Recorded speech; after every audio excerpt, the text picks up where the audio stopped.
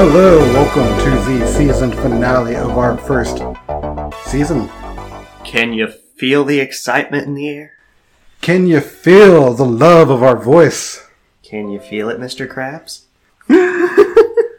Hello, I am your host Chase, and with me, Jimmy. and together, we've shared one full season of madness. We've all grown. I think we became better gamers, too. And better alcoholics. And today we are talking to you about our thoughts on the games Pokemon Gold and Silver. Silver and gold. We would have had somebody else to come on to talk about Pokemon Crystal, but unfortunately we'll have to save that for a later day. Womp womp. But I want to say I've roughly spent about 45 hours on Pokemon Silver. I spent a little over 20 hours on Pokemon Gold. You know, with the whole world falling apart, you would think I'd have lots of spare time, but not so. But I did defeat all of the gym leaders in the Johto region. I just didn't make it to the Kanto region? Kanto region, yes. Yeah. Yes. So I got about halfway through the game, I guess. Roughly, yeah. Yeah. Maybe like 2/3 of the game. Part of what slowed me down is, whereas before when I would play Pokemon Blue or Pokemon Yellow, I've been playing those since I was a kid, so I instinctively knew where to go and where everything was hidden. With this, it was much more of a learning experience, so slowed my progress up substantially. I had to go to a lot of online forums and look up how to solve certain puzzles or where to go next when I defeated a gym leader. Yeah. I am very less familiar with this map as I am the Kanto region. Now this might make me somewhat biased, but back, I remember like 8th, 9th grade, I would have my Game Boy Advance SP and I would have Pokemon Silver and I would play that all the time. That was me, but with Pokemon Yellow on the Game Boy Color. So I knew what I was doing. I knew where I was going. Mm-hmm. I roughly made it all the way to Mount Silver. Hell, we just saw our final battle with Red today. And oh my god, that was awful. Yeah, I was very underleveled Mm-hmm. by about 40 levels. It was kind of sad to watch, honestly. It probably doesn't help that Red starts off with a yellow 81 Pikachu. For real. I was like, and he still hasn't evolved. But yeah, we played Pokemon Gold and Silver. We started off on a new town, in a new region. New Pokemon. New starters. New Pokeballs. New items. You have berries now. I started off with a Typhlosion. Sorry, a Cyndaquil. That's what I started off with. Yeah. Yep. I thought about going for the Feraligatr route. Yeah, the water Pokemon. Yeah. Yeah. But I know if you go through the Magnesium, the grass type, it's actually a lot harder. My go-to has usually always been fire types. Yeah. They're only weak against water. And that's why you get a bunch of different type Pokemon to supplement your main one. So when you're fighting a gym boss that's all water types, you just put your fire type to the back and let the rest of the team handle the big... Yeah, but in this game, there really isn't really that many water types until you get to Kanto region. Like, all the major gyms are just bird, bug, normal, ghost, steel, fighting, ice, and dragon type. The dragon types were hard. Oh, yeah. I basically got through the dragon gym with a bunch of revives and hyper potions. I got through with a Snow King and Ice Punch. Oh yeah, that's right. They're weak against ice. I used a oh gosh, what's it called? It's the little pig Pokemon. Piloswine? It's the one before it.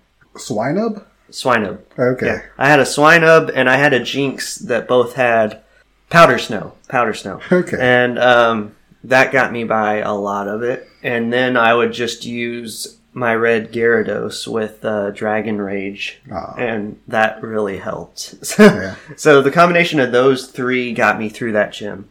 But on your very blind playthrough, how did you feel about the actual game itself? From having not played it before, I mean, it's all familiar stuff if you've played Pokemon Yellow and the first gen stuff like Blue and Red. So it's familiar territory, but I kind of lost interest in Pokemon when they got to Johto League. So I never really watched the anime after the original 150. That's fair. So a lot of these Pokemon I was experiencing for the first time. Like, I didn't know what the hell Hoot Hoot was, or, a lot of these new Pokemon I was learning as I was going. So I would definitely pay attention to what the Pokedex had to say when I'd catch a Pokemon, and I'd be like, oh, so that's what kind of Pokemon it is. Okay, cool. And if you made it this far without knowing what Pokemon is, Pokemon is literally the highest grossing media franchise right now. Which surprised me. I figured it was MCU or something. Nah, it's like number or Star Wars. 8, 9, 10. Yeah. I'm really shocked that the second highest grossing was Hello Kitty. That is shocking. It's all the backpacks they sell. Yeah. Anyway, let's do a quick brief history on Pokemon. Just to catch everyone up to speed. 1990, Satoshi Tajiri. Yeah, close enough. Close enough. One of the founders of Game Freak. Saw a Game Boy and a link cable on the subway and was like, I can just picture bugs crawling through the link cables, going back and forth through the Game Boy. That's not creepy. And he was like, I could pitch that as a game.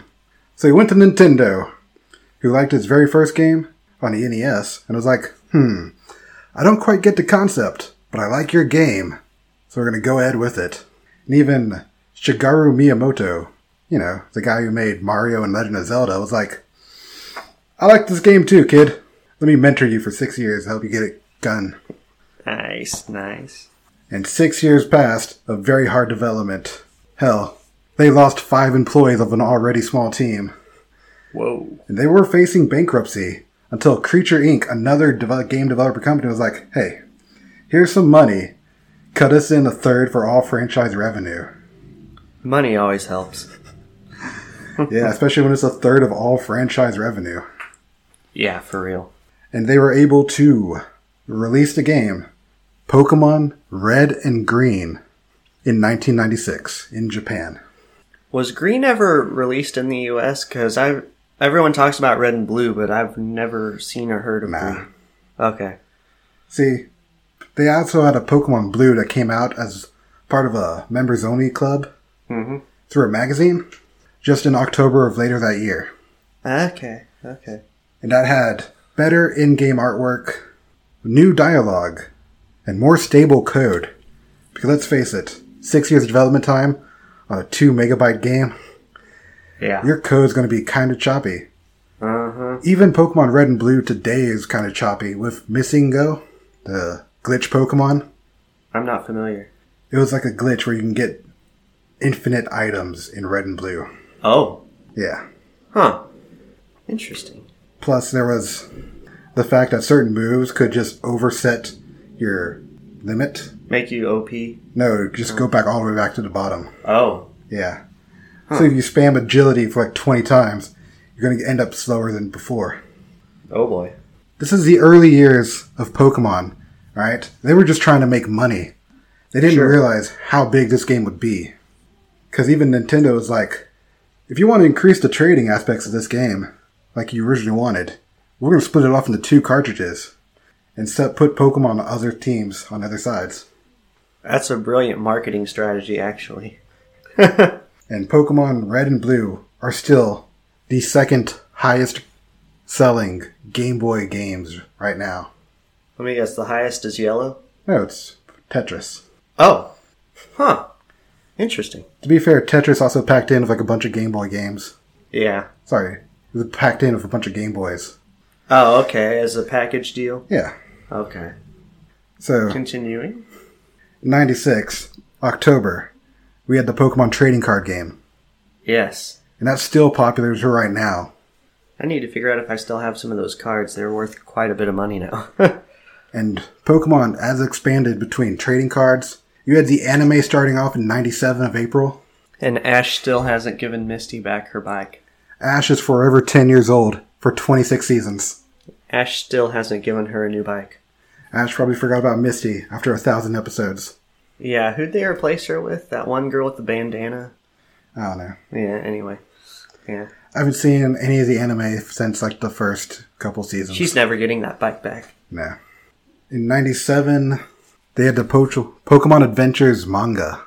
Like the full-on comic that was based on the games itself. Mm-hmm. With Red as a main character. Nice. Then Nintendo, Game Freak, and Creatures Inc. in 98 was like, Pokemon's getting a bit too big after all this manga, anime, trading cards, video games, feature films. We're going to form the Pokemon Company between all three companies. Oh, dang. To control all the Pokemon assets. All of it. And finally, the last big news for Pokemon happened in 1998 when they released Pokemon the first movie, Mewtwo Strikes Back. Oh, snap. I remember that. I remember them giving out the little Mew cards that had the old hieroglyph ones. You remember, I can't remember if it was Burger King or McDonald's, they gave away those toys that had like the gold cards inside of the Pokeballs. That was Burger King. Yeah. I had I think I got a Charizard. I think I got one of those. I don't know what happened to it, but it was a nice, shiny red Pokeball. Uh-huh. I broke the Pokeball within like a month or two, but I still have the gold card somewhere. You know, those cards got they got recalled by Burger King. Really? Yeah, 2 kids died off of those. How? They put it in their mouth. I mean, they probably deserve to die, let's be honest. I mean, how is it the card's fault when they put it in their mouth? I don't know. We should make a poll. Did the kid deserve to die? That is not going to happen. Please leave a comment if you would like that to happen. No. No. Okay. They had a lawsuit over that. They settled out of court. It's all hushed and hushed, done right now. Mm-hmm. Until we brought it up just now. Pretty much, yeah. Yeah. But back to the movie. Mm-hmm. In North America, it released on November 10th, 1999. I can actually remember seeing that in the theater as a kid. Me too. Yeah. But probably not on the day it came out, aka Wednesday, which was also known as the Pokey Flu. Because this was at the Pokemon craze. Children were skipping school to go see this movie. Gotta catch 'em all.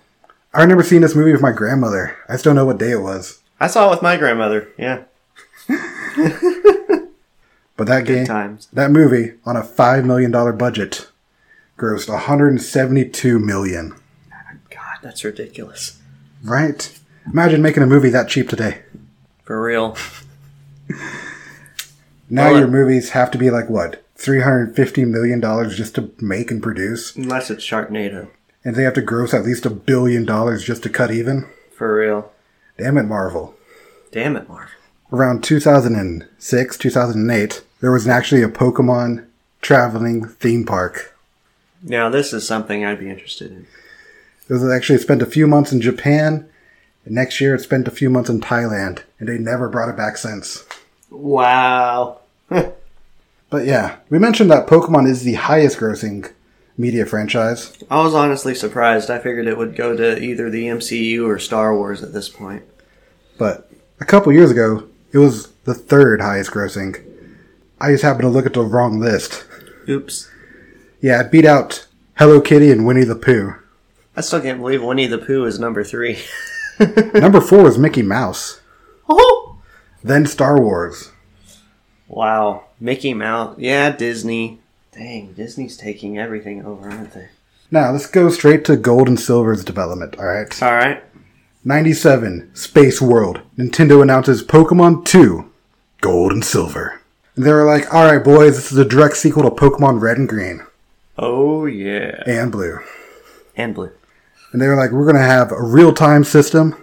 Meaning... Like a real-time clock. Day and night time. Day, morning, and night. Oh. 100 new Pokemon. New evolutions for everyone. For those of you keeping count, that means we're up to 250.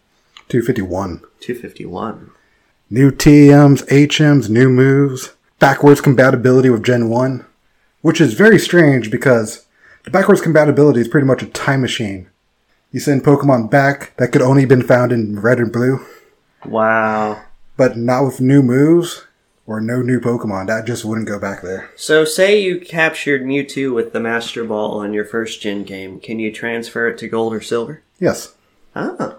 That's pretty much how you get all the legendaries in your Pokedex. Okay.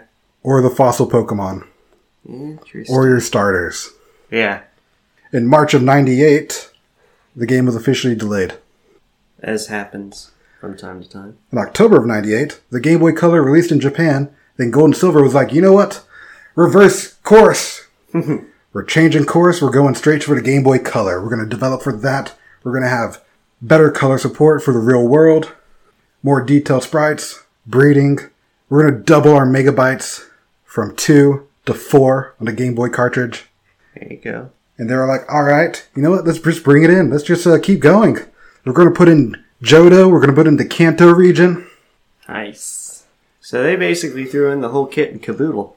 Well, from what I gathered, this game is pretty much the definitive sequel. Yeah. I mean, considering how much time I put in and I only got like halfway through it, I mean, it's pretty substantial. Like, they didn't know if they wanted to go with a third game after this one. Mm-hmm. So they were like, all right, let's just pull out all the stops. Let's just put in everything we wanted to put in the first game and just put it in here. There you go. And upon its release, it became one of the most hyped games of all time. And who couldn't blame them? In the Kanto region, you had all these cityscapes. You had pretty much basically Tokyo with Celadon City and Saffron City. Which I didn't realize until you pointed out. And then I'm like, oh yeah, that makes sense. And we're just going to go far west of that, make it more historic. We're going to put more small towns, more forest, and more pagodas, towers, all that fun jazz. Yeah, the amount of towers in this game is truly staggering. I was like, wow, they really upped the ante here, didn't they? Yeah, there's temples. You got temples, you've got burned out towers, you've got new towers, you got radio towers. Oh, yeah. And finally, this game released on November 21st, 1999 in Japan. And it released in the US when? October 15th, 2000. Wow. I was 7. I was 8. Now, what did Gen 2 do to Pokemon? What did they add to it? We already know they added 100 new Pokemon. But they also knocked down the Psychic type. They made that overpowered madness from the first game. They brought it back down to everyone else's level. Yes, yes. They gave you the Dark type and the Steel type. Mm-hmm. The best part about Dark type, it was completely immune to psychic attacks. Oh. So now you had this new perfect balance of like fire, water, and grass. Mm-hmm. That became fighting, psychic, and dark. Nice. They also added in 86 new moves to battle with. Mm-hmm. And this is also the where they introduced Pokemon breeding. Oh yeah, Pokemon genders into baby Pokemon. Mm-hmm. And also more Pokemon storage. Have you ever tried the breeding part? Because it was in that daycare in Goldenrod where you have a chance to put in 2 Pokemon. I did pick up the egg, and I ended up hatching a Togepi. All right. But that's as far as I got. Now, in the daycare, Uh-huh. you could put in any Pokemon next to a Ditto, and you'd still get that any Pokemon's egg. Wow. Making sure that Ditto got around a lot. Now, one of the things that I thought was really interesting, and we touched on this earlier, was the built-in clock. In-games events are affected by the time of day and the day of the week. So it actually makes you feel like you're part of the game in a way. Oh yeah, if you go back to the very first cave you come across, Union Cave, Uh-huh. there's a section where it's just blocked off by water. But if you went back on a Friday night around 9 p.m., you'd have a chance to catch a Lapras. Wow, I didn't even realize that. Man. And on certain days of the week, if you went to the National Forest Park, Mm-hmm. that would be like a bug catching event. That's interesting. Now, another big thing that I think is worth mentioning is you have 2 maps and 2 regions in this game, whereas in the first gen you just had 1. Here you have both Johto and Kanto region, which admittedly, I did accidentally, unwittingly go into the Kanto region prematurely. And I was like, oh, you can do that. Huh. So I ended up having to backtrack because I only had like 7 badges at the time, and I was like, I think I skipped something. So I ended up going back, but it is a vastly bigger map in this game, obviously, because you have 2 regions. Now, another thing that I found interesting is this came out in 2000, so cell phones were like a brand new thing around this time. You actually have a phone with you, and you can actually call different trainers for rematches after you defeat them. They can also call you to let you know if there's like a swarm of rare Pokemon just hyping up and becoming more and more available to catch. You want to touch up on the radio? So we're talking about the Poke Gear right now. Yes, this is all Poke Gear that they added. A lot of this was not found in the Gen 1 games. The Poke Gear, for lack of a better term, is pretty much the Pokemon Pip-Boy. It's attached to your arm. It's pretty much a radio, map, and a phone all in one. Very high tech. And they were like, alright, this is the modern day. This is the smartwatch of 2000. Of the late 90s. And even then, Pokemon Radio was a fun thing to listen to, because you had the Dr. Oak show. You had Pokemon Music, mostly the Pokemon March, which would increase your encounter rates, and Pokemon Lullaby, which would decrease the encounter rates. And later in the game, when you unlocked the Kanto radio, you'd get the Poke Flute to wake up a Snorlax that's just blocking your path to Pewter City. I'm getting deja vu from the first game there. Hey, but at least you didn't have to hunt down for an actual Poke Flute. True. It was just built into your phone. Poke Gear. Do-do-do-do. Alright, right now we're going to take a quick break, and we'll be right back. With part 2.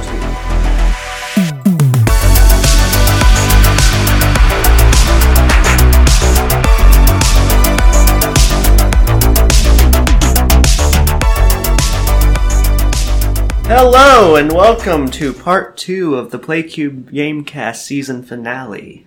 Well, it's not really part 2. We just took a quick break. Yeah. We're coming back to you a bit more refreshed, a bit more drunk, and all that fun jazz. A lot more drunk.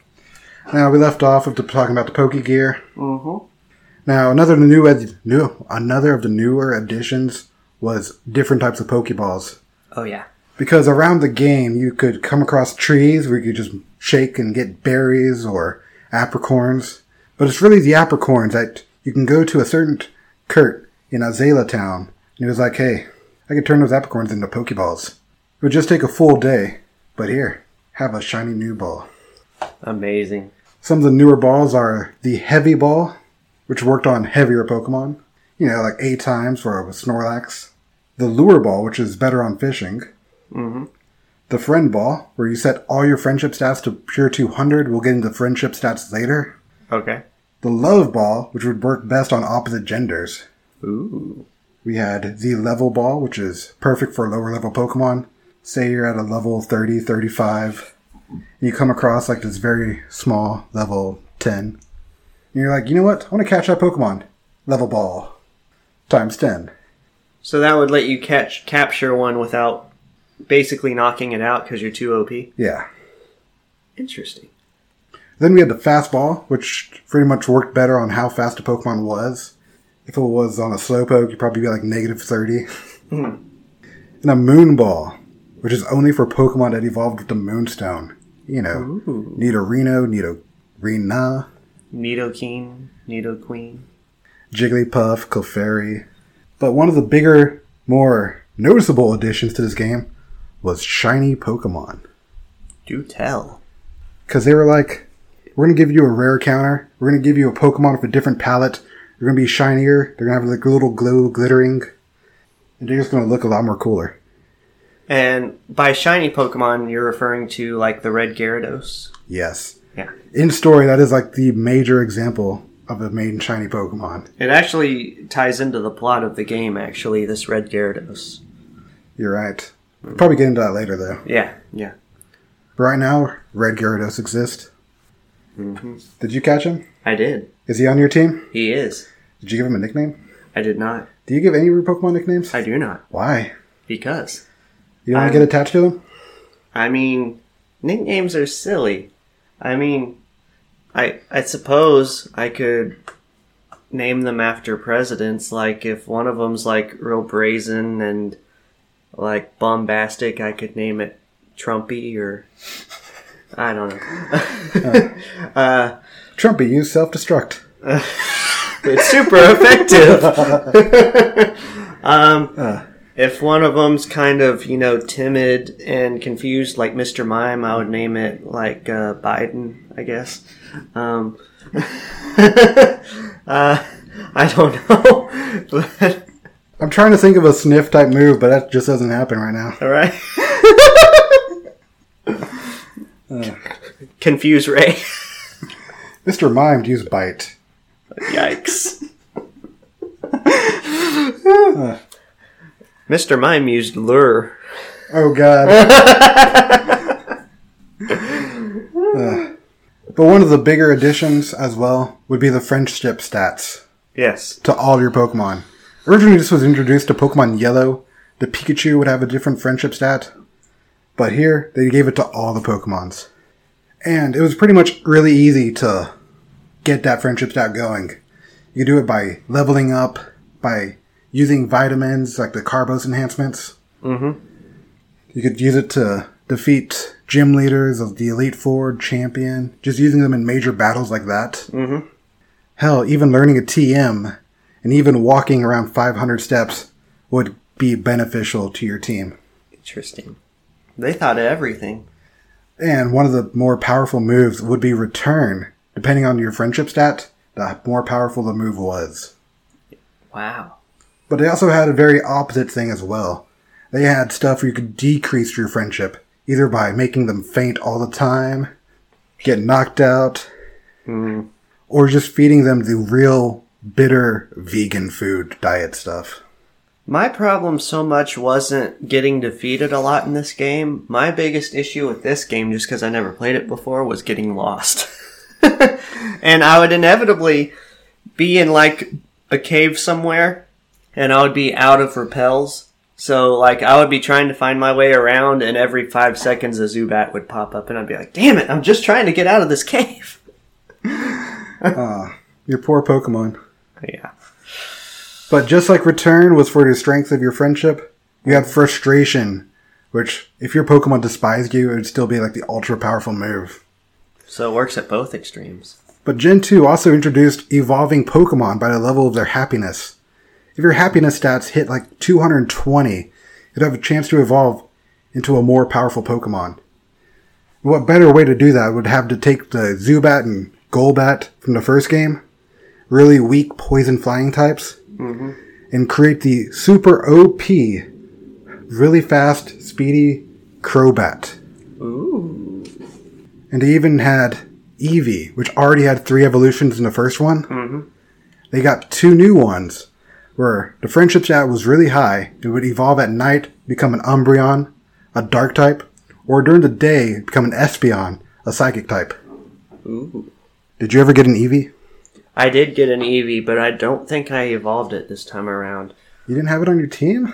I had it, and I was planning on doing something with it, but for whatever reason, I got caught up in getting to the next gym leader or whatever, and it wound up on the back burner. So, quick question. Mm-hmm. Your new Pokemon team, were they any of the new Gen 2 Pokemon? Yes, I kept my Cyndaquil throughout as part of my team. It evolved into Typhlosion, and what was the last one? It was Incineroar? Wait, no, that's not Incineroar. No, it was Cyndaquil, then it was...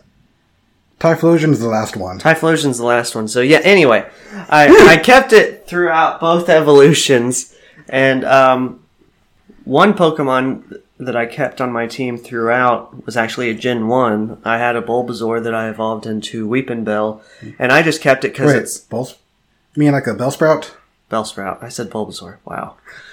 That's the bourbon talking.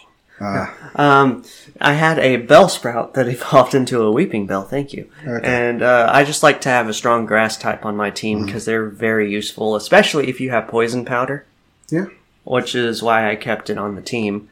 I had a Crobat on my team because he was also very powerful in the Poison type. Mm-hmm. He would later learn Toxic, which is just pretty much just makes your Pokemon, the other Pokemon, badly poisoned. Okay. And I like to keep a bird type on my team so I can fly around the map. Yeah. And that was Hoot Hoot for me. Which did not get very powerful, but I always kept him on the roster because it was useful. Let me think. I think Hoot Hoot and... well, I did have Sudowoodo on my team for a while. Yeah. As a secondary grass type. He was very helpful, but mainly Sudowoodo, Hoot Hoot, and Typhlosion were the main Gen 2s that I kept around. For my main Gen 2s, it was the Typhlosion. I had Ampharos, which was like this OP electric type. They pretty much evolved from a sheep Pokemon. I had a Slowpoke, which I evolved into a Slowking. Mm-hmm. So that was pretty fun. Nice. I used Crobat. I did have a Mareep that I kept around for a while. If you kept that, you would have this awesome electric type. Yeah.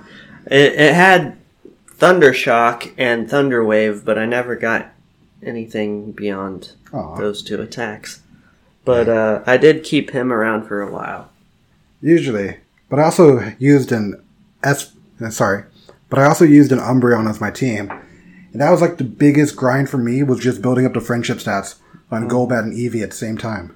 Just because I wanted those Pokemon before I hit the 4th gym. Yeah. As far as the gym leaders go, I didn't have a lot of difficulty with them. 9 times out of 10, if I was defeated or if I lost a match, it was from your main rival in the game. Oh, yeah. He whooped me so hard a couple times. You want to get to your main rival later? Up to you. Alright. So, back to happiness, though. Other Pokemon that evolved were like the baby Pokemon. Pichu, Cleffa, Igglybuff, and Togepi. Mm-hmm. They would later evolve with happiness to Pikachu, Clefairy, Jigglypuff, and Togetic. Now, this is like one of the newer things, because in development, they were like, alright, we're going to have all these Pokemon evolve at level 12. But they were like, nah, we have friendship. Let's just use that instead. Ha! Nice. The poor Pichu in Super Smash Brothers. He never got any love. Mm-mm. He's forever a Pichu. And another rare thing that I didn't even know was in this game was a Chansey evolving into a Blissey through happiness. Whoa. Yeah, some of these newer Pokemon from the new 100, they're quite hidden in this game. You have to actually hunt them down to find them. Wow. Like another Pokemon on my team, Heracross, a bug fighting type. Mm-hmm. It sounds awesome. Didn't really learn that many fighting moves. Kind of less awesome. Yeah, it seemed like a lot of the Gen 2s that I caught, I wasn't that familiar with, for one. But two, with exceptions, it seemed like a lot of the Gen 2s that I would catch were kind of weaker. You just have to train them up more. Yeah. Because a lot of their better moves came in like the high 40s, 50s. Okay. And it would take forever to get to there. Mm-hmm. For perspective, folks, I got up to the last gym leader, and my strongest Pokemon was Typhlosion, and he was level 43. And for perspective, when I first beat the Elite Four, all 6 of my Pokemon were around level 43, 45. Okay. And that was just barely enough to keep a type advantage and just keep fighting. Yeah. Now, moving on to held items, one of the next big additions to this game. Mm-hmm. Because you had stuff like Charcoal or Mystic Water, where they would boost stats on certain types of Pokemon. And there's also Pokemon who evolved through trading, holding a specific item. Like if you had a King's Rock, you could turn a Poliwhirl or a Slowpoke into a Politoad or a Slowking. Ooh. If you had a metal coat, you could turn either the Rock Snake Onyx into a Steel Snake Steelix. Aha. Or you could turn the Bug Scyther into a metal-coated Scyther. I like how you said that. I will tell you this, though. I learned not to trade through a GameCube and a GBA through Pokemon on Elite Cable. Because why is that? I tried getting a Scizor on my own. And something went wrong. And I lost a Scizor entirely. Yikes. Like, oh no, this is the only Pokemon I know that knows Cut. Yikes. And I was really looking forward to having a Scizor. Speaking of, This might be off subject just a little bit, but I wanted to touch on this. We might touch on this later, or we might have already touched on it a little. But there are new HM moves on this game. Whereas on Gen 1, you only had HM1 through HM5. Now you have HM6 and 7. Yes. Would you care to touch on those a bit? Well, they wanted you to have more exploration, especially with the Whirl Islands being a thing. Mm-hmm. You had HM for Whirlpool and a HM for Waterfall. Mm-hmm. Whirlpools let you cross over whirlpools. I did use Whirlpool, but I never used Waterfall. Care to touch on Waterfall for a bit? Say there's this huge, massive waterfall in the way. Mm-hmm. Use Waterfall, you just go straight up it. Wow. That's like the one thing blocking you from going into Kanto early on is a waterfall. Okay. Now, I already got the HM for Whirlpool. How do you get the HM for Waterfall? Okay, fair enough. For those of you listening, you're SOL. You'll have to figure that out on your own because we don't know. Pretty much follow the story. It'll happen on its own. Yeah. Back to Pokemon trading held items. If you had a Seadra, give them a dragon scale. You can evolve that to a dragon water type Kingdra. Ooh. Which was also Claire's main Pokemon in the final gym. That was, yes. Yeah. Man, yeah. And if you make it all the way to Kanto, you go to the Silph, where they're like, yeah, you can't go anywhere past the first floor due to safety issues from 3 years ago. Epic. What's the opposite of foreshadowing? Callbacks. Yeah, epic callback. Since you traveled all the way from Johto, here, have an upgrade. Give it to your Porygon. Make it hold it, trade it, get a Porygon 2. Which is a more smoother, rounded out Porygon. We've covered pretty much all the major Pokemon variations from this game. Not counting the Sunstone, which is only found winning first place in the bug catching contest. Which I also did not do. And I tried it a few times. I never got first. But you don't really need a Sunstone because it was only available to use for 2 Pokemon. One of them was Gloom. Turned that big, frumpy plant of a Pokemon into a cute little Bellossom. Bellossom. I remember Bellossom. Or you could turn a sunflower seed of a Sunkern Pokemon. Oh, yeah? Make a Sunflora. Ooh. Yeah, it's pretty much just those 2 Pokemon. Okay. Like, you don't really need a Sunstone unless you're going for that complete Pokedex. Gotcha. What Pokemon... I did have a Moonstone, and I was trying to figure out what Pokemon would be good for that. Isn't that basically like Clefairy and Jigglypuff? Yeah. Okay. As well as Nidorina for the Nidoking Queen. Oh, okay. Because, yeah, I kept going through my roster of Pokemon, and it said not able, and I'm like, what's this for? One of the bigger things, though, was in Mount Mortar, like a completely optional side quest cave, where you had to explore. It was pitch black, but deep down you would find the Karate King from the first game. Really? Just hiding out in the cave. The one that is in, is it Celadon City? Saffron. Yeah. With, he's next door to the Psychic Gym. Yeah. Yeah. And if you defeated him back then, you get a Hitmonchan or Hitmonlee. But here, he's like, you know what? Here's a Tyrogue, the baby version of those Pokemon. Ooh, so really you're downgraded. But here's the thing, though. At level 20, that Tyrogue would evolve either based on their stats of attack or defense.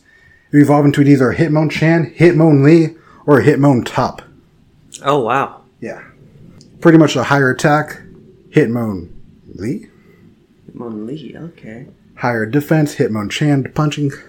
Or if it was equal stats, it would be Hitmontop. Hitmontop, gotcha. Okay. Hitmontop was a very rare Pokemon because this was the only way to get it. Like, you probably might see it in battle once or twice, but that was it. I never came across a Hitmontop. Like, this was a game that required exploration. Yeah, and to be fair, like, I feel like I just hit the tip of the iceberg even as far as I got. Like, I basically finished the Johto region, but there's still so much more I could have done. And I put over 20 hours into the game. Right. Yeah. So, what's completionist on this? Completionist, this game would be like 166 hours. Yeah. So, you can spend a lot of time on this game. That's like breeding every Pokemon, getting baby Pokemon, like Electakid, Magby for the Electabuzz, and Magmar. Yes, yes. Or even Smoochum for Jinx. Yeah. Like, if you were to breed your Jinx right now, you'd get Smoochum. Ooh. But we're got to talk about one of the more rarer things in this game. I'm talking about rares and shiny Pokemon. The Pokemon Virus. Pokemon Virus? The Pokemon Rust. Yeah. Was pretty much the most beneficial thing to your Pokemon. Like, you'd get it from a random encounter. Mm-hmm. You'd be spreading to alter your team. Go to the Pokemon Center and the Joy would be like... And the Nurse Joy would be like, your team's been infected, but don't worry. We have no idea what to do about it. That's comforting. Then you get a call from Professor Elm. Hey, yeah, see that Pokemon Rust? Yeah, don't worry about it. It'll just go away in a few days. Huh. Does it affect how your Pokemon perform? Actually, it did. It was beneficial. It pretty much just doubled all the stats you leveled up. Then how is this a bad thing? It's not. It's a good thing. It's just super rare. Okay. Some of the few minor changes, though, included turning Magnemite into a Steel Electric type. Mm-hmm. Gotta have more Steel Pokemon. One thing I want to touch on, and we'll get back to what we're discussing, but one thing that I did notice, having played Pokemon Blue and Red, and then Pokemon Yellow, moving from Pokemon Yellow to Pokemon Gold, I noticed in the graphics department more vivid colors. Oh, yeah. There was a more dense color palette. You could tell the graphics had come a long way from the first gen. And this is still Game Boy Color. This isn't GBA. Nah. But you could tell they were trying to push the envelope as much as they could with the technology they had at the time. Well, here's the thing, though. Pokemon Red and Blue came out on a Game Boy. It was already a dying system at the time. It's been around since 80s. 89, I think. Yeah, it's been around since the late 80s. But they were developing Gold and Silver for the Pokemon Color, which just came out in 97. Mm-hmm. Hence the vivid color palettes. So go on, sorry. One of the bigger changes from Pokemon Red and Blue was a special stat. Stats that made Pokemon like Alakazam super OP. Because they would have this high special. Mm-hmm. Just means attack and defense were just like through the roof. Wow. Yeah, they split that to special attack and special defense. One other thing I want to touch on this game that I feel is a vast improvement on previous games. Previously in Blue and Red and Yellow. So Gen 1. Gen 1. When you would catch a Pokemon after weakening it, you would... Assuming you had a full roster, it would go to Bill's PC. Yeah. When you go to pick it up, it would still be weakened from that battle where you caught it from. No. Whereas in this game, as soon as it goes to Bill's PC, it's automatically healed. So you don't have to waste time going back to Nurse Joy after you withdraw it from the PC and have to heal everything all over again. It's already automatically done for you, which is an immense improvement. Oh, yeah. I just wanted to touch on that. Definitely a good thing. Yes. Now, you remember in Gen 1 where you'd come across a Pokemon and just have like 1,000 power points for Thunder? And even though you only have 5 on your side? Yeah, they fixed that in Gen 2. Really? Yeah. Good. You can now wait out other Pokemon and have them struggle. That's good. Yeah, that was a thing. That was very much a thing. Now, do you want to talk about the backpack? I'll have you start, but yes, let's talk about the backpack. In Gen 1, the backpack was pretty much just 20 slots, all of them on the same slot. Oh, that's right. Now you have a slot for your TM and HM moves, you have a slot specifically for Pokeballs, and then you have a slot for your regular items like antidotes and potions and Paralyze Heal and whatnot. The final slot would be for key items like bicycles, your squirt bottle. Yes. Yeah, Poke Flute. No Poke Flute in this game. Oh, yeah. But yeah, key items would go into that special slot. And I didn't know this, but you can register those items and basically perform hotkey functions. Yeah, and just hit the select button and bam, you're on your bicycle. That was super easy. That was like the best thing ever. I loved it. Yeah, and I just found that out today. Oh, I'm so sorry. Yeah. But a part of having different trainers have different phone calls to call you out, one of the better things they added was giving every random opponent names. Yes, yeah. Made it a lot easier to identify them. I still remember Youngster Joey, that first person who gave me his cell phone number. always calling me up. Hey, my Rattata's in the top 2 percentile. Come at me, bro. Come at me, bro. And then he'd whip out, later on in the game, he'd whip out his Raticate and be like, yeet. Check out my Rattata. Bro, that's Raticate. Not anymore. It's still in my Rattata. Hyperfang. Now, you started off this game 3 years after the main story. You're a completely new person. Yes, you're a different protagonist in this game, and all of the ramifications of the first game, such as the fall of Team Rocket, Giovanni splitting and being forced into exile, all of that comes to a head in this game. Team Rocket is basically a broken unit. They're still trying to find their identity after all this. They're still trying to rebuild from the ashes. So, you want to touch on that, any? Yeah, this main story, where Team Rocket was just like, shit, what do we do now? Yeah. I guess cut off Slowpoke tails? Also, did you find it odd that the only title to feature Jesse and James was Pokemon Yellow? I mean, that was pretty much just an anime game, so yeah. Yeah, true. But it would have been neat to see them. Yeah. But yeah, you can't get everything.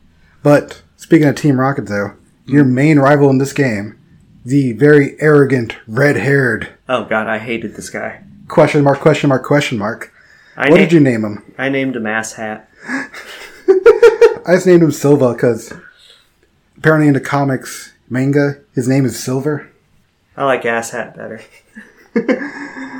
It had very James Bond rival-esque Silva. I named him either Ass Hat or Dipshit, one of the two. Either way, this guy is arrogant. He wants to be the strongest trainer of all costs. He's the #1 Pokemon trainer. He has the best Pokemon throughout the Johto region, and everybody knows it. He has Pokemon he has stolen, too. But they are his. Anyone that tells you that they're stolen Pokemon, that's fake news. Don't believe it. And he comes across every time around a story just to fuck with you some more. Basically.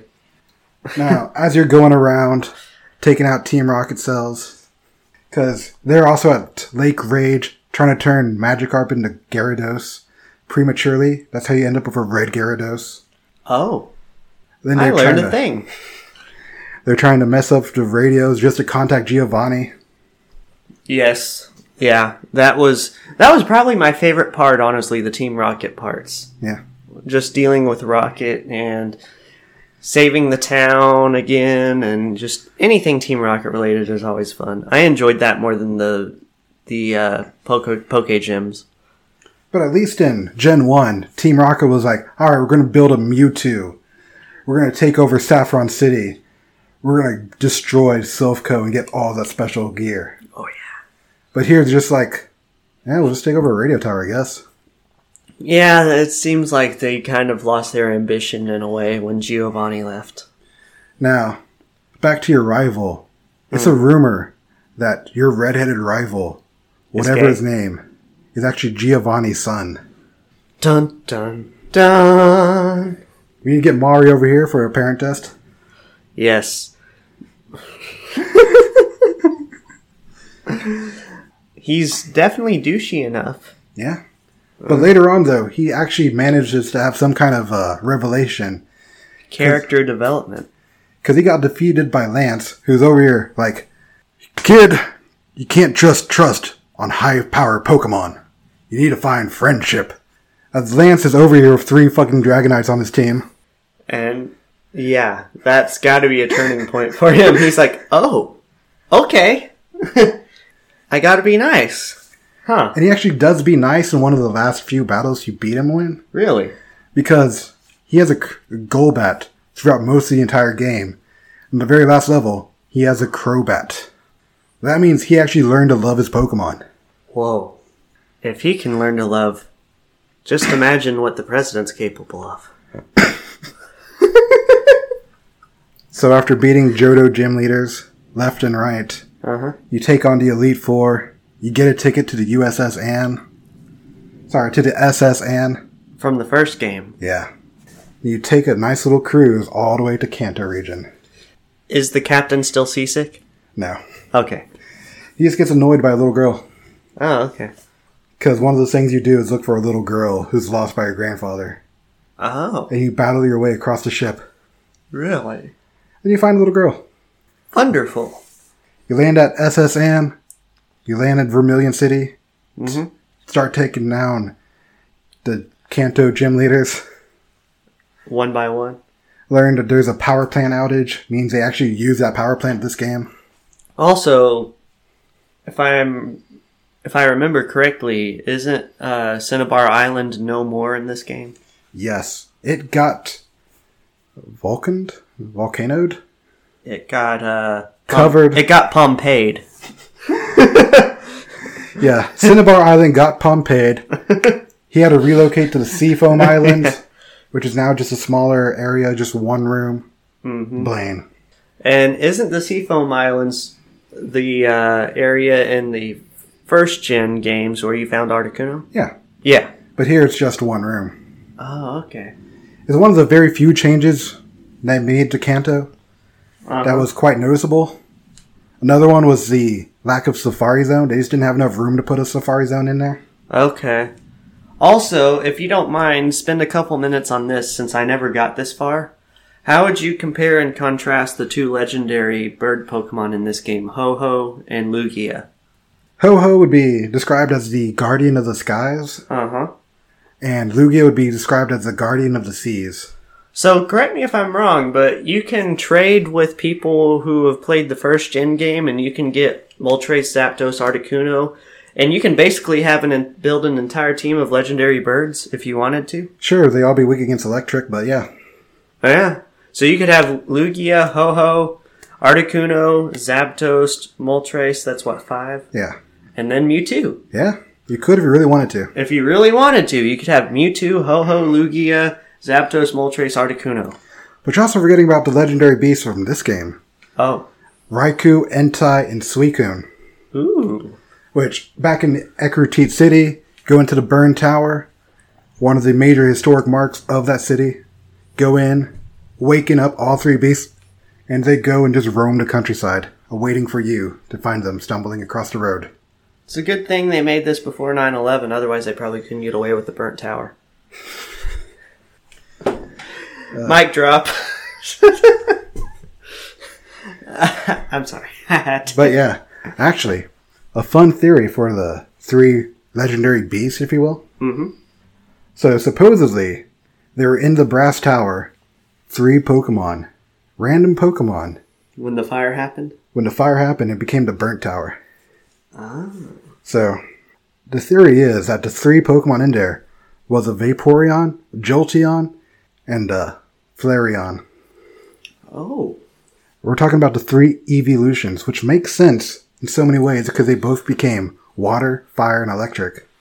And they just became like super legendary beast dog-like things. Whoa. But another real thing, though, was happening later on, like Generation 4, when they would come back to the Heart Gold Soul Silver remakes. And they would share the same effects, like special effect body type things. Mm-hmm. Of like water absorb or voltage absorb or just like a fire version of that. Fire absorb?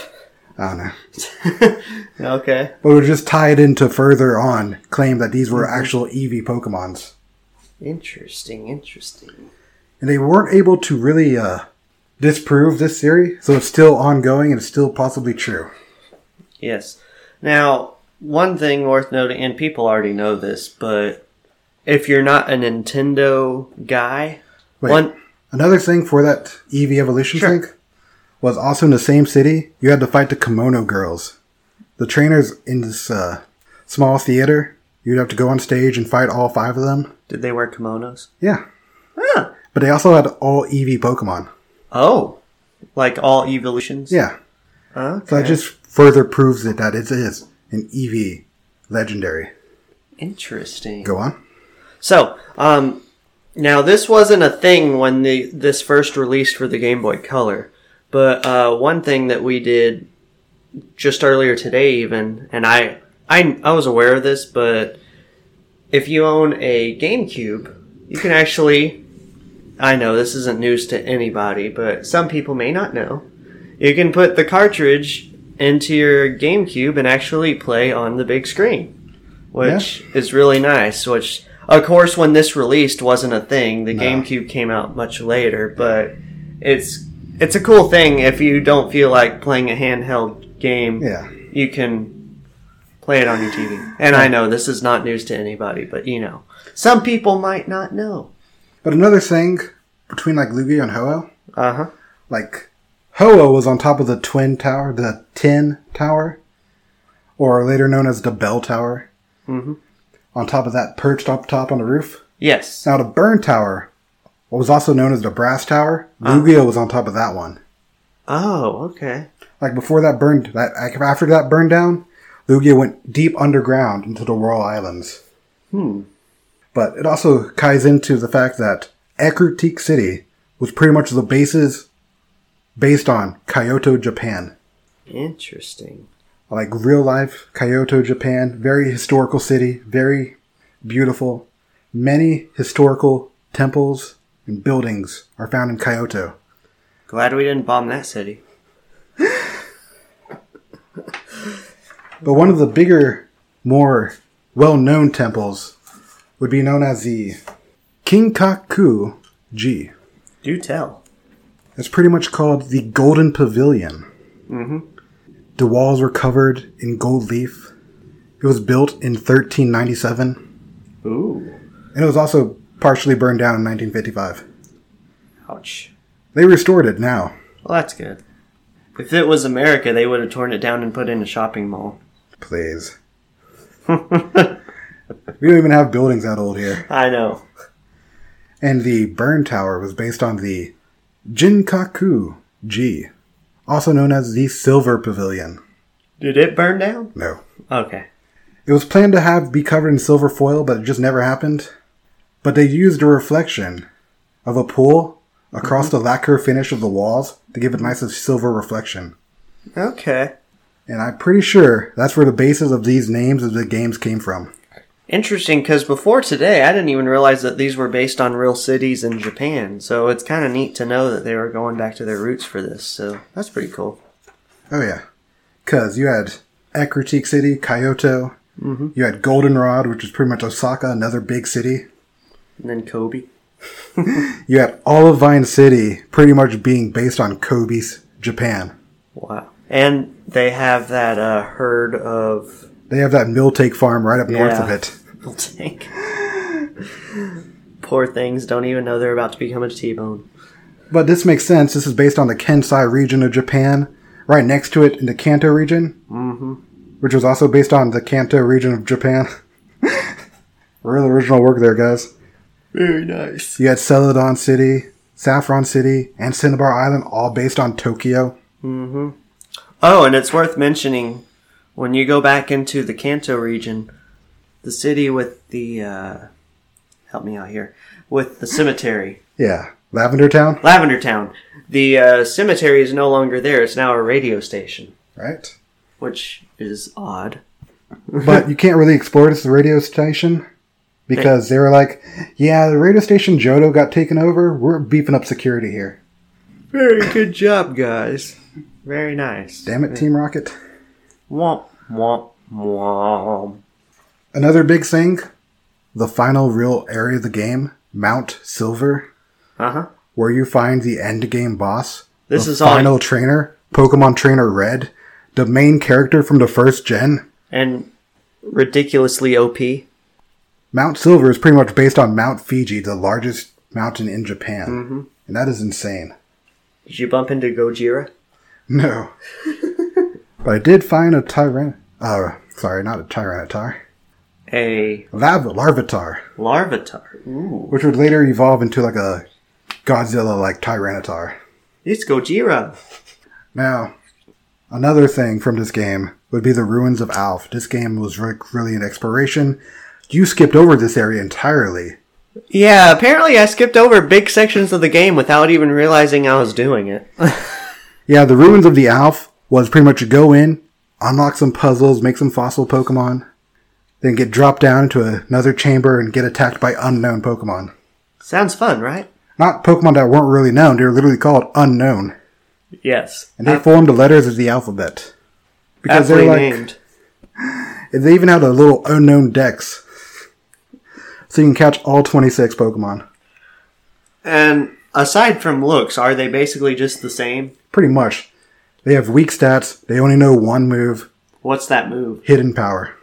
Does It's it do like something anything? from the inside. And it attacks. It's not really doing anything. Nice. Like, the only real thing you can get from this game is just using the Pokemon printer to print stamps from the unknown. And that's pretty much it. Sounds so exciting. But one of the bigger things, though, was the peripherals that came along with this game.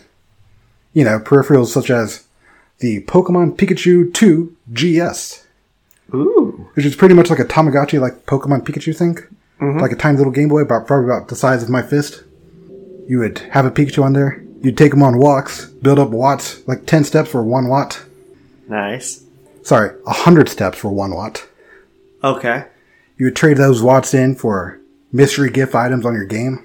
Pretty much like 100 watts would get you a berry. Ooh. 300 watts for a Great Ball. Lovely. And 999 watts for a rare candy. Now that's worth it. Rare candy is my favorite item. This is a tiny little thing. It also made an appearance in Animal Crossing as one of the special items villagers lost all the time. Ooh. But when it came out in 2000, it was like $19. Really? Now it's on average for like $71. Now, if someone were to want to purchase Pokemon Silver or Gold today, at today's prices, what could they expect to shell out? For a loose cartridge, nothing else, no box, no manual, it'd be about $26. Okay. For a complete in-box experience, you had the box, the manual, all that fun jazz, it'd be about $170.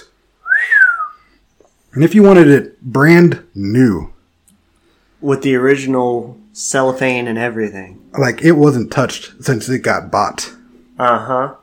it'd be about $904 for Pokemon Gold and $1,055 for Pokemon Silver. So basically a PS5. Like a Scalper's PS5, yeah. Yeah. Wow. Now, main story of this game, burn through everything, kill the Elite Four. Gonna set you back about 30 hours. If you're a completionist and you want to do everything, It'd be 166. If you just want to do like the main story and some extras, Kanto region, maybe I'll drum around, do all the extra stuff, you'd probably spend about at least 69 and a half hours. dang.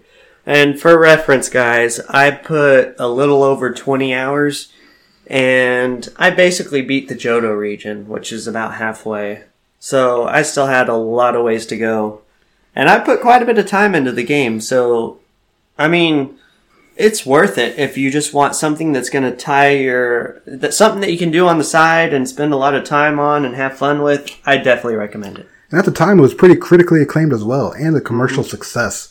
Yes. It averaged about like 8.8, 10%, 10 out of 10, 89%. It was hitting all the high marks. Yes, very much so. Even though today some people might look at it as like an expansion, if you will, because it was just pretty much just Kanto plus Johto to them. It really is its own definitive sequel, if you will, you know? Sure. Yeah, very much so. Like, it had all the callbacks to Gen 1. It had, And there's several references directly to Gen 1 in the game. Like, they'll reference the fall of Team Rocket and where Giovanni is hiding out now because of his defeat from Red. yeah. It had the fact that Pokemon Trainer Blue, your main rival from Gen 1, was now the Viridian Gym Leader. Yeah, that's a big deal.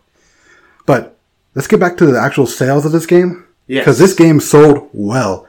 It is currently the third highest best-selling Game Boy game of all time. That's quite a feat. It only got beat out by Tetris and Pokemon Red and Blue.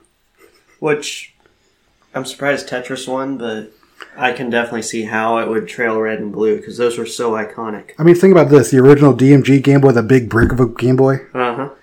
Pretty much everyone who played that played Tetris. True. But yeah, this game sold 23 million units by 2010. Which is pretty good for a handheld. For sure. All right. Do you want to do some closing statements? Maybe talk about or give them a quick preview of what's to be expected for season 2. Now we're still in the planning stages. Nothing is concrete here, but we do have some ideas for season 2. Not yet. Let's finish off Pokemon Gold and Silver. Okay. Let's not get ahead of ourselves just yet. Sure. I mean, how do you feel playing this game now? I mean, going back to playing this game after playing like Pokemon Sword and Shield, or even the Pokemon remakes Heart Gold, Soul Silver on the DS, it just felt really weird getting back to it until I got into a groove, you know? Well, the only games I ever played were Pokemon Blue and Pokemon Yellow. So playing it on this was, it was familiar territory, but it was like the next step. Like, you played Pokemon Blue last year, right? I did. And you actually beat that game. I did. That is like a very tough feat to do today in modern times, because just how jacked up that game was. Yes. I've beaten Blue and I've beaten Yellow before. I beat the Elite Four, I caught the Mewtwo. The only thing I didn't do, I caught Moltres and I caught Articuno, I think, but I didn't catch Zapdos. And it's vice versa on Yellow. I caught Zapdos and I caught Moltres, but I've never been able to catch all 3 bird types. And it's infuriating. But yes, I beat Yellow and I've beaten Blue. And this one was a lot more challenging for me because it was uncharted territory. I never watched the anime past the original, so I never watched Johto Region. Yeah. So a lot of this was brand new to me. So it was a challenge in that respect, and I enjoyed it. Yeah. I mean, it was neat catching new types of Pokemon and figuring out, all the new types and everything, and there's still apparently a lot I still don't know. Nah. But, I think future seasons from now on, we're going to try to do at least one Pokemon game. Sure. And try to work on that. Mm-hmm. Maybe because it's such a games. big series, you can do so much.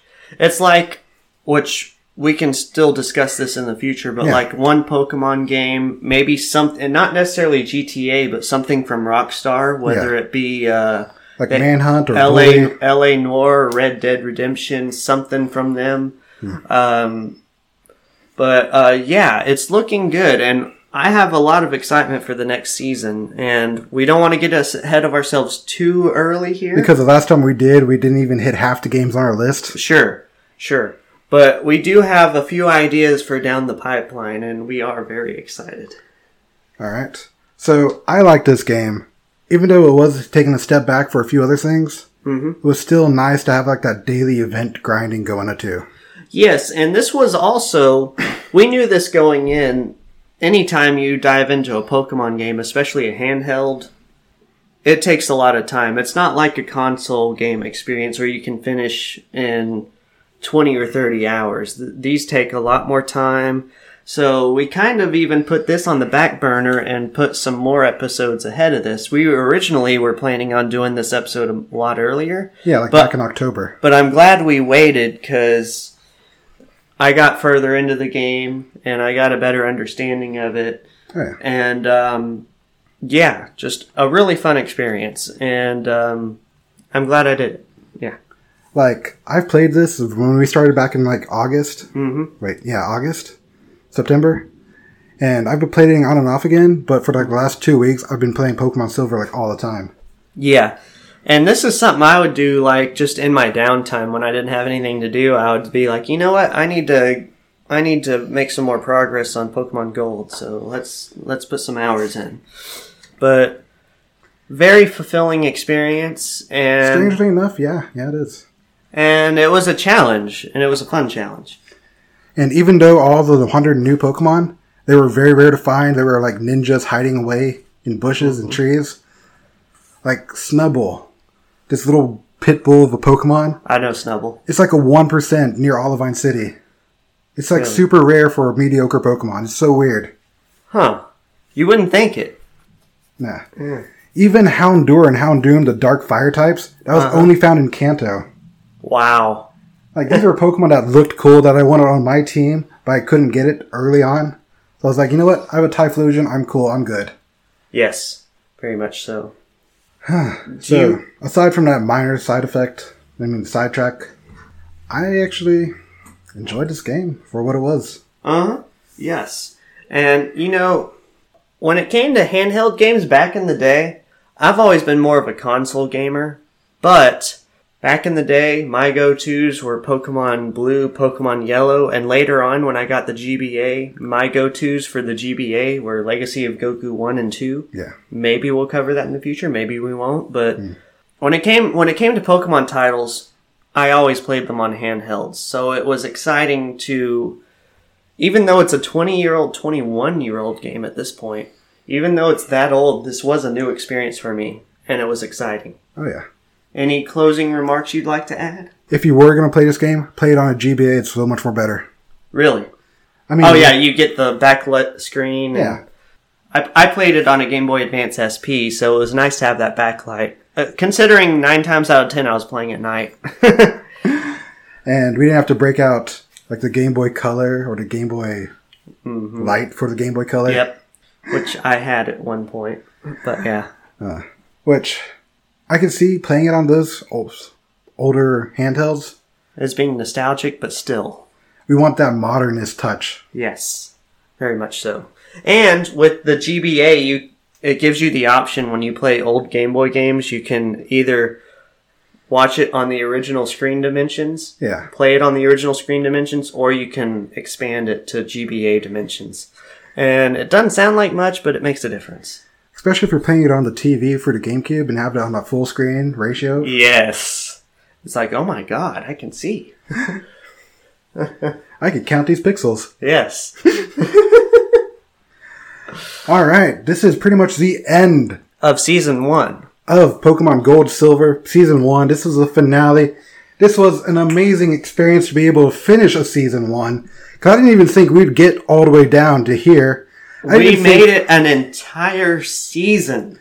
This would be like episode 13, 14 right now. This is amazing. Just so the fans know, what's our most popular episode right now that we've recorded? Right now, it's no kidding, it's Vice City. Vice City is our most popular. We spent a lot of time on that one. That was a fun one. But, and people heard us singing. Love Fist on that very first opening part. Oh my god. Should we end with Love Fist? No. If you want to hear us singing really bad karaoke, go check out the Vice City episode right now. But we do have some merch, and we will be modeling that for you soon. Check out our Instagram page. You'll be able to see us wearing our fabulous merch here in the near future. Give it a couple weeks, yeah. Yes. And there's also shout-outs we have to do. Yes, we do. We open up the floodgates for shout-outs. We got a few feedbacks. We want to shout out our other co-host who couldn't be here with us, Mushi. Yes. I want to shout out my girlfriend, Lauren. Hi, Lauren. You want to shout out anybody? Garrett Chatterton. He's been a very good friend and confidant. He's helped motivate us, and he hasn't guested on an episode yet. Maybe you'll see him on season 2, but he is very much a part of this, and he keeps us motivated and he gives us helpful tips and ideas. I also want to shout out TJ, my brother. He helps me out on the little more technical stuff. Yes. As well as Tim with the equipment. We're still using the mics he would let us borrow. Woo! There's also Pokemon Professor Alex. Yes. He would have been here on the Pokemon Crystal, but he's not, sadly. Womp womp. Maybe he'll be here season 2. And a special shout out to my nephew Samuel. Howdy. As well as all the people we met on Instagram. And a shout out to those SpaceX astronauts in space right now. May you stay up in orbit and not come back down. All right. It's Jimmy, safer out there. Go ahead and shout out the people on Instagram who want to shout out. Okay. Outrun GC, Real Team 6, List Off Pod, It Bleeds Pixels, Professor Raichu, and Nonsense Gaming. Thank you so much for plugging us, and we'll continue to plug you. And thank you for letting us come onto your shows, future shows. Absolutely. Any future collabs. And hopefully I'll be a part of those collabs too. Our schedules don't always sync up, so I'm not always readily available for those collabs, but you never know. Hopefully I can be more of a part of that for the next season. I think season 2, we're going to try to get as more collabs as possible. Yes. So season 2 is looking like this. We're going to have 2 episodes a month one episode basically on retro games. Mm-hmm. More retro games, less 2000 and 2001 games. Mm-hmm. Sorry, less 2020. Yes, we've decided, and I think you guys have made this a point just from the amount of views we get.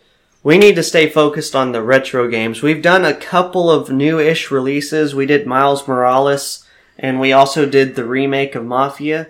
And they didn't perform quite as well, so we've kind of made the decision that we're going to focus on more retro gaming, on older titles. And any of the newer games we're going to do are pretty much just indie games. Yes, very just much. to give a review and insight to lesser-known titles. Mm-hmm. All right. But until then, this is Chase. And this is Jimmy. You can find us on all the social medias, mostly Instagram, sometimes Twitter, and kind of on Facebook. And occasionally on YouTube. And until Season 2 in April, Godspeed, and we will see you then. have a good seasonal break. Have a really good... What's the word? Quarantine? Sorry, good luck with quarantine. We'll see you in April. Assuming we make it to April. Goodbye. Farewell.